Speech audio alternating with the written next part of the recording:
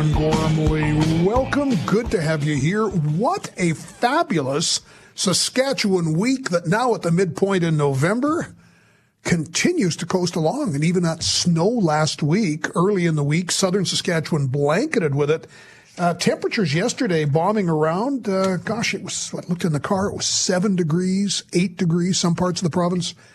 If we can continue this is some nice way to extend fall.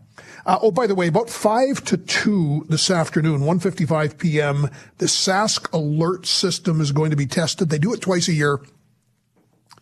And that's where you sit there and think, everybody's phones, and it's hilarious when you're in a public place, everybody's phones are going. Well, it's just all a safety check. And then you say, why didn't my phone? So often we have that conversation in our household. Well, we talked yesterday with the one of the board members of the Canadian Association of Chiefs of Police, Tom Carrique. He's the commissioner of the OPP. Police officers around and police chiefs around Canada talking about the increasing frequency and number of police officers being injured. Much of this conversation has really amped up in the past few days in Saskatchewan. The RCMP reporting in 5 years, assaults on police officers increasing 29%. Go back to 2018, 362 incidents. Last year, 471. And of that 471, 83 were assaults causing bodily harm. 3 were aggravated assault. There were other assaults with a weapon. 8 people disarming police officers. How has it come to this, and what should we as citizens know and be doing? Rhonda Blackmore, regular guest on this program over the last few years, is the commanding officer of the Saskatchewan RCMP, and we check in with Assistant Commissioner Blackmore in Regina this morning. Hey, good to have you back. Thanks for taking our call. Thanks for having me, John. Tell me about this trend line. Is this something that you look at as isolated to Saskatchewan, or is it broader than here? No, it really isn't. We're seeing it across the country, increasing levels of violence towards police officers and, sadly, increasing levels of violence in general. But definitely we're seeing that violence directed towards police officers. And it's not specific to Saskatchewan, but certainly more prevalent across the country than we have ever seen. Do we know why? Well, I don't think we can definitively say why, but anecdotally, I think there's a few things that have fueled this. You know, coming out of the pandemic, we've seen a rise in gangs and gang violence. And I think, some of those calls post the George Floyd incident, the anti-police sentiment, I think it has allowed people to see police in more of a negative light. Some elements of the population, we're very fortunate here in Saskatchewan that we enjoy a very high level of support from the citizens of Saskatchewan, but there's certainly an element of the population that doesn't have that respect for police, and I think that has increased, again, with that gang activity. There's certainly those individuals who are part of those gangs have a complete disregard for human life, and they are willing to do what it takes to either avoid arrest or to try to evade our police officers as they're trying to take them into custody.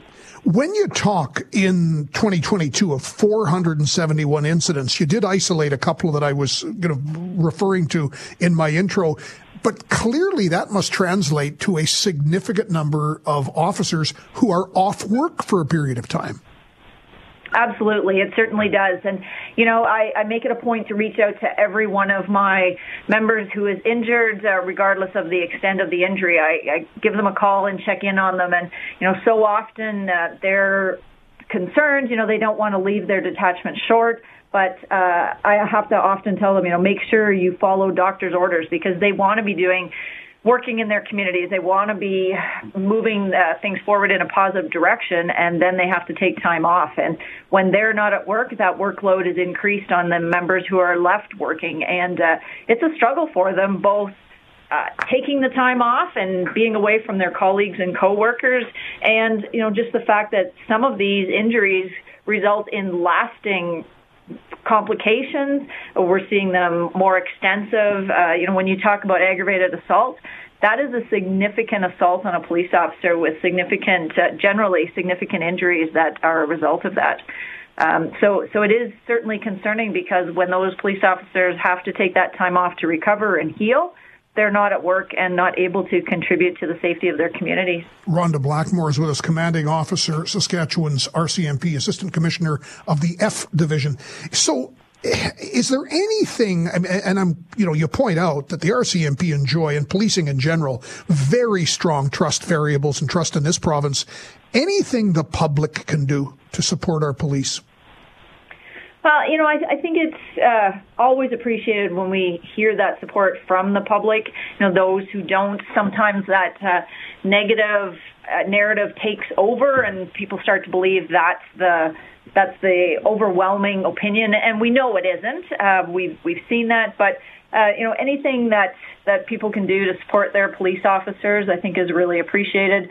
The thank you, and we see that in Saskatchewan. I've experienced it myself, of people saying thank you and expressing their appreciation for helping to keep communities safe here. But it's really that larger focus that we need to take in dealing with some of these issues, the gang issues, people who are suffering from mental health crises.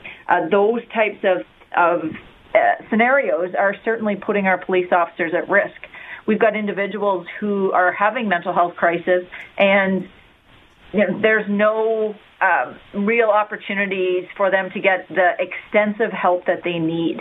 And when they're in that crisis, it's certainly difficult for our police officers to have to deal with some of those individuals, because there are things, whether it be an addictions issue, people who are experiencing some of the effects of drugs that they've taken, and they are violent towards our police officers. So it is problematic, most definitely, and it's that overarching, I think, social issues that need to be addressed to help combat this problem. Rhonda Blackmore with us, Commanding Officer, Saskatchewan RCMP. Even on the release and subsequent release of offenders who are charged with violent offenses, a lot of this speaks to the Supreme Court decisions in the last 6 or 7 years on bail. Now there's a movement to try to reform bail policy. Is the idea of repeat releases a challenge? Absolutely. It is a very significant problem.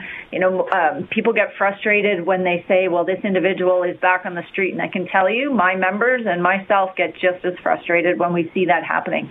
The whole approach now towards bail reform is very much appreciated. We're really hoping that we can see some results from that. But when we're seeing, when we look at 2020 to 2022, and 48% of individuals accused of homicide in RCMP jurisdiction in this province were either on conditions, parole, or had warrants for them. So those are individuals who are often repeat offenders, escalating levels of violence, and it's frustrating for our members when they're seeing the same individuals, or they know that they just had them arrested and charged, and they're back on the street committing more crime.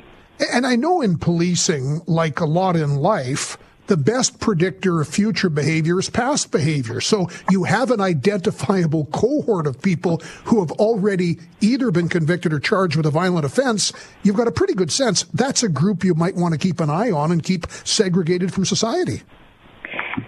For sure. And it's certainly, there are lots of opportunities, I think, for reform and programs and such, and those are available within the correctional system, but they have to be effective. And if individuals aren't interested in that type of rehabilitation or changing their lifestyle, then they're just going to continue to do what they do.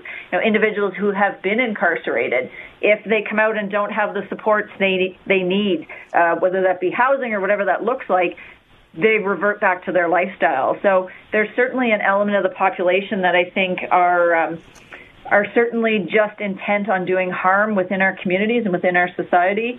But we have to seriously look at where should those individuals be. Do they deserve the right to have freedom as our law-abiding citizens do? Assistant Commissioner Rhonda Blackmore, always good having you by. Thanks so much for sharing your thoughts this morning. Thanks, John. Appreciate the opportunity.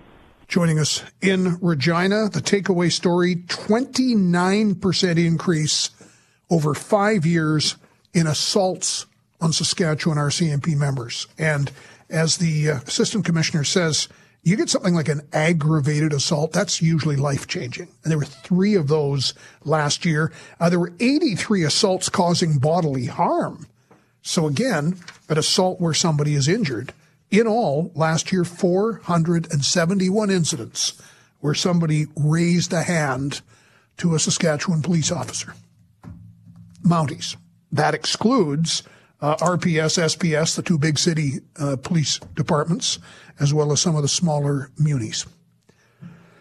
You know, I was glad that the assistant commissioner mentioned I was going to bootleg it in anyway, but she did, and it takes a bit of courage. You go back to the summer of 2020, the George Floyd killing in Minneapolis, and the then consequent and subsequent BLM protests, defund the police. There was and still is an active anti-police element. And nothing gets more toxic than somebody who really hates the cops than encountering a police officer. I'm John Gormley. This is 650 CKOM and 980 CJME.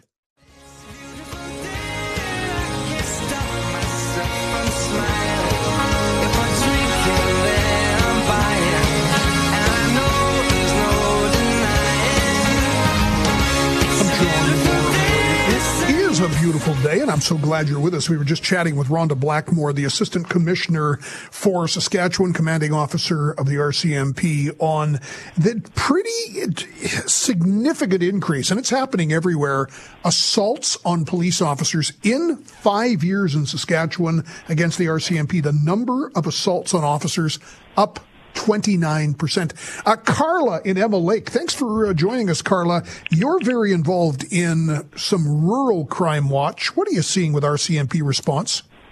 In our area of the Christopher Emma Lake area, Spruce Home, we have had a huge crime problem in the last few months.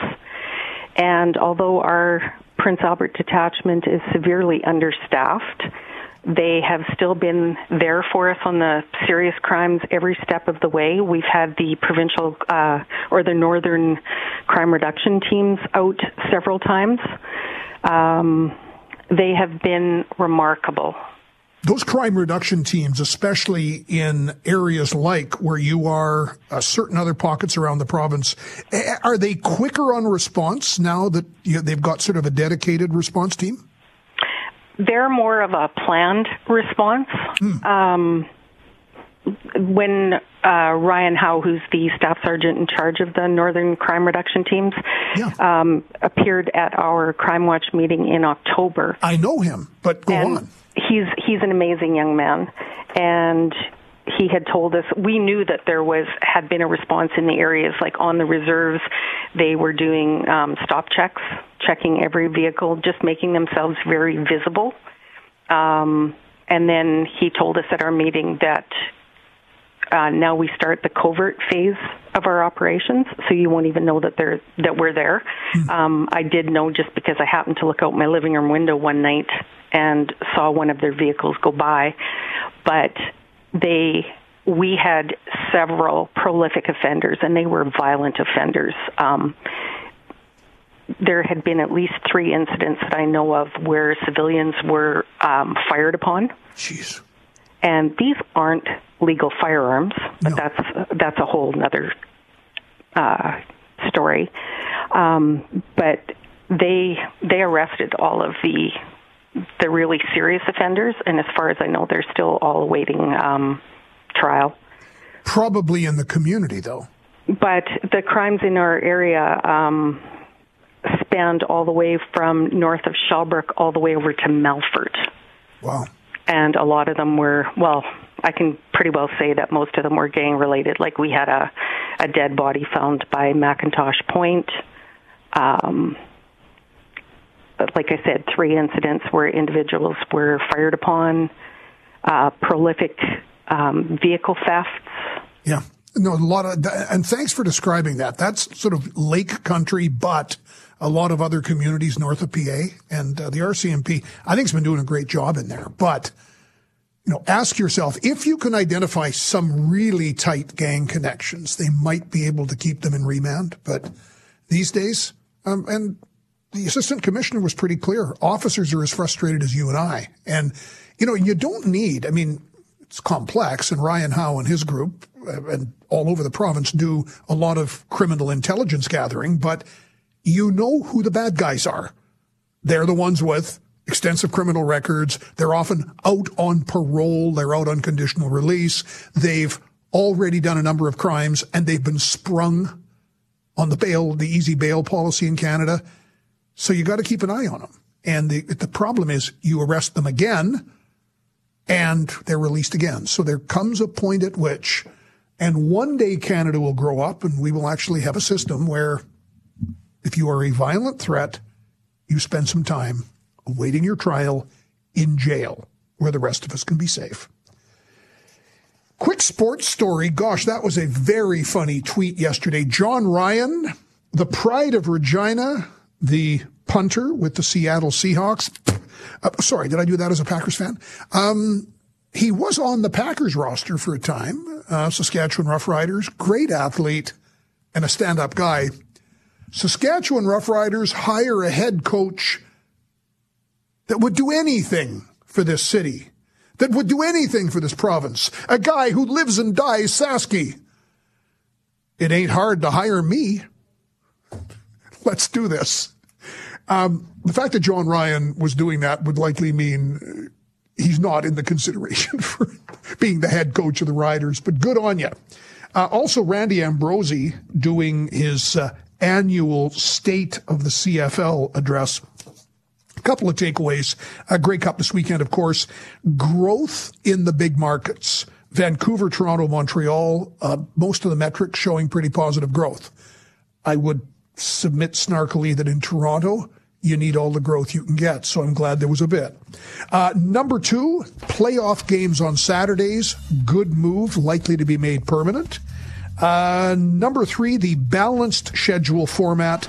Every team will play each other at least twice, each getting a home date. And how long has the Atlantic Canada saga gone on? We get so excited about the Atlantic, the Schooners, whatever we want to call them. 15 years now?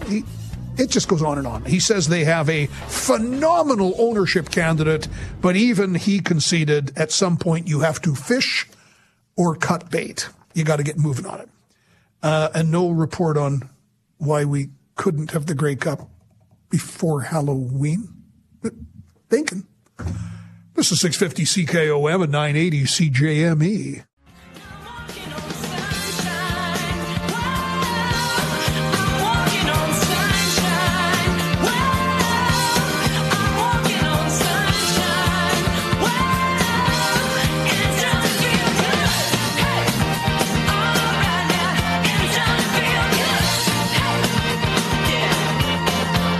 John Gormley, good to have you here. There's a funny thing in politics, and I shouldn't express surprise by this. Certain values in politics, voters know when you're not on their side. And sometimes it's policy, sometimes it's the way your government may behave. Once voters have figured out you're not with them, they're not with you. And they flee pretty quickly, and usually that means, in terms of election cycles, if you're in government, you're going to soon be out of government. There's another thing about principle, and that's trickier, because if you speak from a position of principle, people may really not like you. I mean, Stephen Harper, the dreaded evil overlord on the right, was despised by a number of activists in the Muslim community and others, because Harper couldn't have been clearer in 2014. And there was a year left in his mandate. He was trounced by Justin Trudeau a year later. Stephen Harper stands before the Knesset, and that's the parliament in Israel, and says, through fire and water, Canada will stand by you. Now, whether you thought Stephen Harper was a great prime minister, you agreed, you disagreed, you always knew where he was on matters Israel. Now, people do have and this is where the art and the science of politics gets interesting, and I don't profess to be an expert on this. People will sometimes remember moments where you absolutely resonated with them or where you absolutely offended them to a point they're not going to hear anything after that. But again, when you're speaking from a position of principle, there's a predictability in all of this, right? Israel, well, you know what Harper's going to say about Israel. That's his position. Well, what's been going on now since the 7th of October after the Hamas massacres in 22 different locations in Israel is the world's first response. Again, our part of the world, the Biden government, and actually President Biden has been unwavering. The Canadian response, Prime Minister Trudeau came out early to say Israel has a right to exist. Israel has a right to defend itself. Canada is with Israel. Then Mr. Trudeau started to slowly, almost like braiding something. You know, he took a line of this and began braiding in every time he'd talk about anti-Semitism and attacks against Jews, he would say, and Islamophobia, because Trudeau is very dialed in on issues affecting Islam. A lot of people said, well, okay, but, you know, what are you doing here? Then yesterday, he went a different direction altogether. And that's what caused the Prime Minister of Israel, the leader of the opposition of Israel, to push back very hard. And this is Mr. Trudeau. The human tragedy that is unfolding in Gaza is heart-wrenching, especially the suffering we see in and around the Al-Shifa hospital. I have been clear that the price of justice cannot be the continued suffering of all Palestinian civilians. Even wars have rules. All innocent life is equal in worth, Israeli and Palestinian. I urge the government of Israel to exercise maximum restraint. Okay, so he put it out there. Israel must, I urge you to exercise maximum restraint, whatever that is. So Trudeau went from being Israel has a right to exist, defend itself, support Israel, to the humanitarian. Of course, he mentions the same hospital where hours before he said this, the U.S. government and intelligence forces have found complete office complexes 60 feet underground where you come and go through the hospital for Hamas. But that didn't get in his way. So what I'm building up to is this. So Trudeau starts, on a principal position. He then wants to include more of the Palestinian concern. Then last night or yesterday afternoon, he takes a shot at Israel. Israel fires back, metaphorically. And there you are. Guess what happened to him last night? Because one of the things that happens is when people don't know where you are, they tend to hear what you said that they didn't like. An hour after Trudeau had finished chiding Israel, guess what a group of anti-Israeli, pro-Palestinian protesters did? They showed up at the restaurant where Mr. Trudeau was having dinner. Fire now! Shame on you! You have blood on your hands! Call for ceasefire! Call for ceasefire! Call for ceasefire! You have to die! You have blood on your hands! You'll never die! You have blood on your hands! Ceasefire now! Ceasefire now! So how did that work for you, Mr. Trudeau? You have lost many of the supporters of Israel. You don't have the supporters of the Palestinians and the anti-Israelis who say you have blood on your hands and they're hating you. He was driven out of the restaurant and had to be ushered away. So I guess it's a lesson a little bit on values-based or at least consistency-based leadership, I think. But I I couldn't believe it. I had to go back and date stamp because the protest was so noisy and they were yelling genocide, ceasefire. So you knew it was, but maybe I thought it had happened the night before, which might have led him to then turn his back on Israel. But no, turns his back on Israel, and the anti-Israeli people don't like him. So I think Mr. Trudeau takes away a message on that. Hey, Midweek Wednesday coming up. Top of the hour, Saskatchewan's smartest radio listener. And a little bit later on, a group called Equité. Equity, but it's Equité, French with a little accent. They are a nonprofit run by Canada's property and casualty insurance industry that is focused on eliminating insurance crime. And this group, funded by the insurance industry, does a lot of interesting statistical work. And the thing they've been tracking a lot lately, and coming up next hour, we're going to get into it, is the cost of vehicle thefts in Canada. $1.2 billion in claims last year on stolen vehicles. You remember when the coded keys came out and all the technology and car thefts were going to be eliminated? Well, turns out that hasn't happened. In fact, Equité says the rate of auto theft, the sheer proportion growth, is at a record high and rising. So that's coming up next hour. This is 650 CKOM and 980 CJME.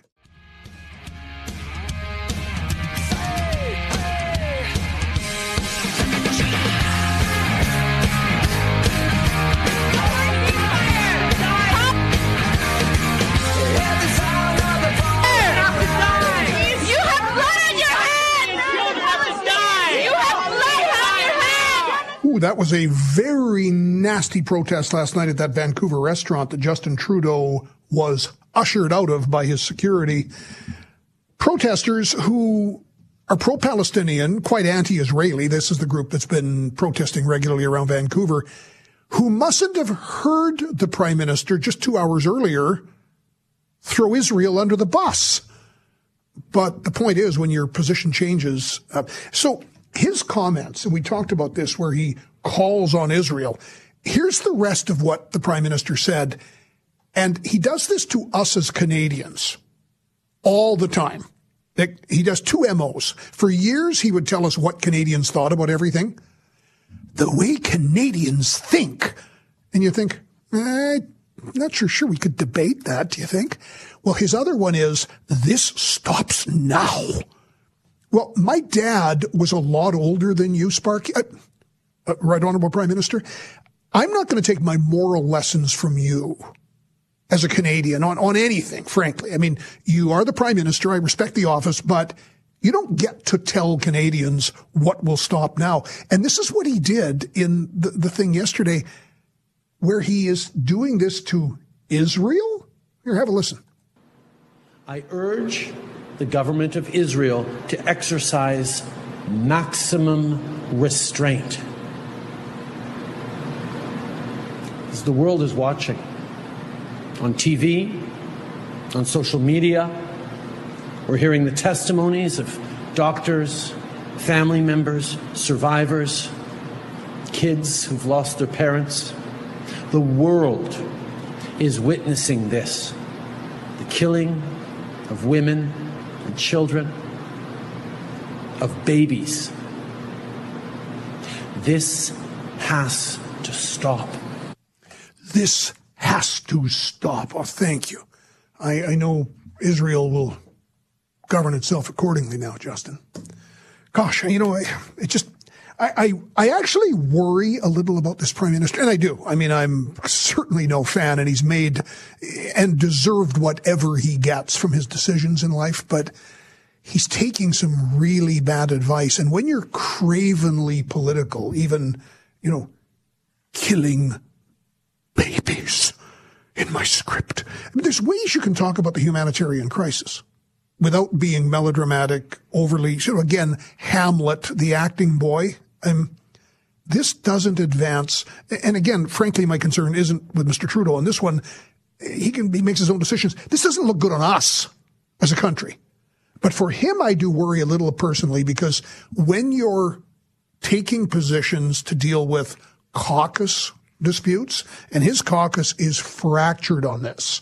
A lot of the usual suspects in Ottawa who would love to refer to Israel's genocidal behavior, a colonial the largest outdoor prison in the world is Gaza. I mean, all of those talking points and tired tropes, that group's been fairly silent inside the Liberal Party. So Mr. Trudeau, I think, is very keenly aware of how he's trying to navigate this. And it's not going to end well for him and his credibility. It's not going to end well for us as a country. By the way, did you see, I don't know if you ever go to Outkick.com, mainly a sports page, but they have all sorts of social commentary and culture. Clay Travis is one of the people behind Outkick. He is part of he and Buck Sexton took over from Rush Limbaugh on syndicated talk radio in the States. So Joe Kinsey is one of their essayists, and Joe Kinsey singles out the North Shore Rescue Team in British Columbia. For a third time, and this was just last weekend, the North Shore Rescue Team dropped by helicopter a rescue group by rope rescue to a hiker stranded on the backside of Mount From in British Columbia. Now, this wouldn't be newsworthy except the individual had tried to climb Mount From coming up from what's called the Kennedy Falls area. And just like the other two times they've been called out, it turns out the person they went to rescue was there because Google Maps had showed a trail that didn't exist.